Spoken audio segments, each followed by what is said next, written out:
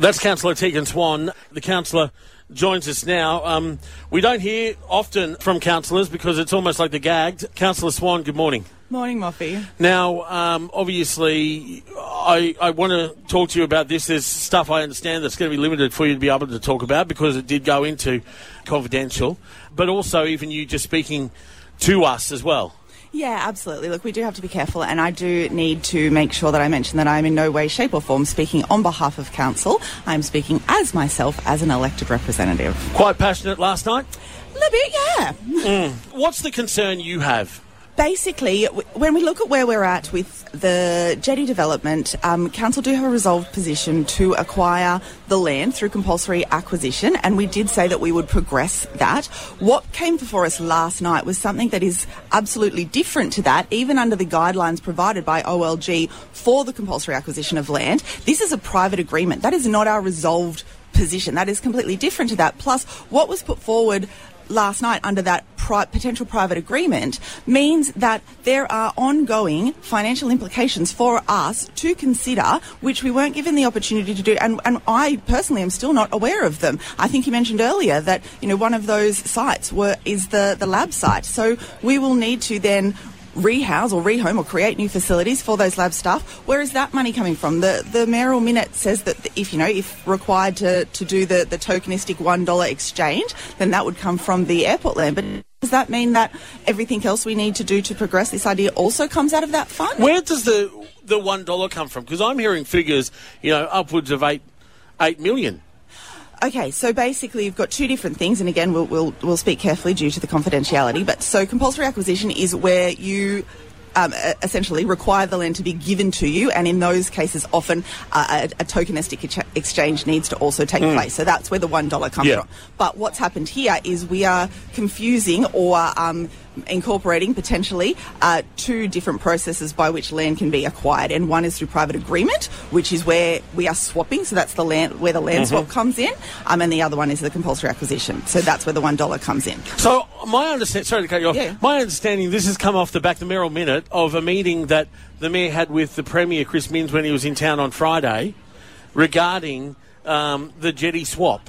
And, essentially a process where a proposal needs to be in writing going to the government. Now, the two blocks of land from the council, they're on Gordon Street, about 3 doors down from the office building, on 41, and then over the road on 38. Now, you look at that on the council's website, on their map, and then you look at those lots down that they're asking for at the Jetty. I don't see how that's like for like.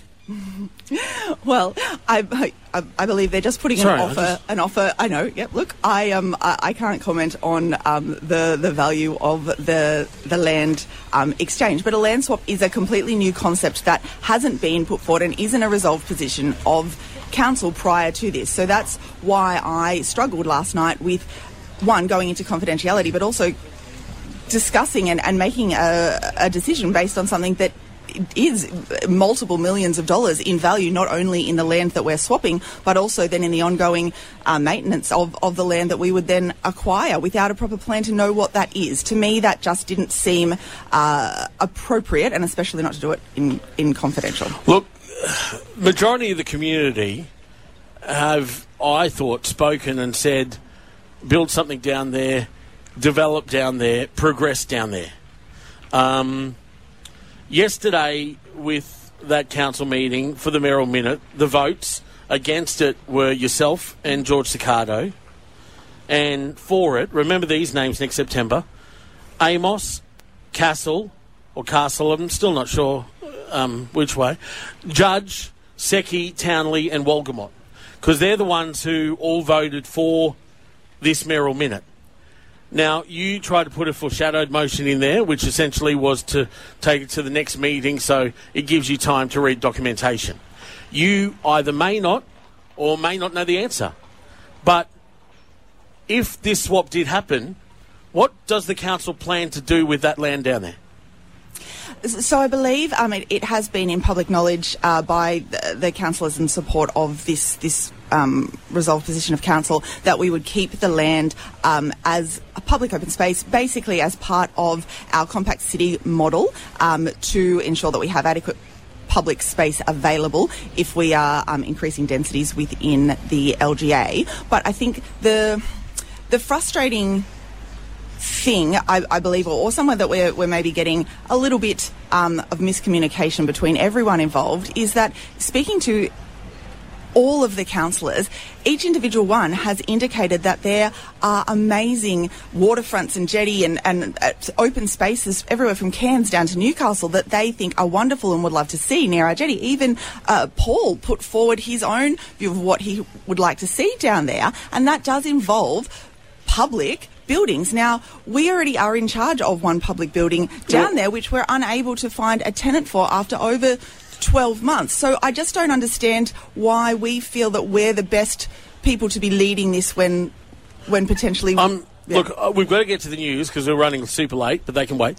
But I'm glad you brought that up, because the old Vendetta building, which now is the new building there, has a restaurant area at the top, which was meant to be, I think, 6 months there is to get a tenant in there.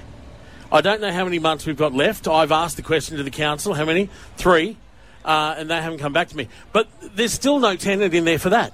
No, there isn't, and we've now undertaken a tender process through external agencies twice, and I am aware that people have indicated an interest. So I've asked the question as well, and not to be negative or criticise, but it is interesting to understand what the hold-up here is there, or why we're struggling with that process while we're then undertaking to acquire more land when potentially we don't have the resources to even manage what we currently have. And that's what I was going to say. I mean, we always talk about how big of the area is for the Coffs LGA. Maintaining that seems to be difficult at the best of times, so why add even more to it? Anyway, look, Councillor Swan, thank you so much for having a chat to us. We've got to get to the news. I know it is difficult for councillors to come and speak to us, so I really do appreciate it. If there's any backlash, you let us know so we can let the rest of the community know as well.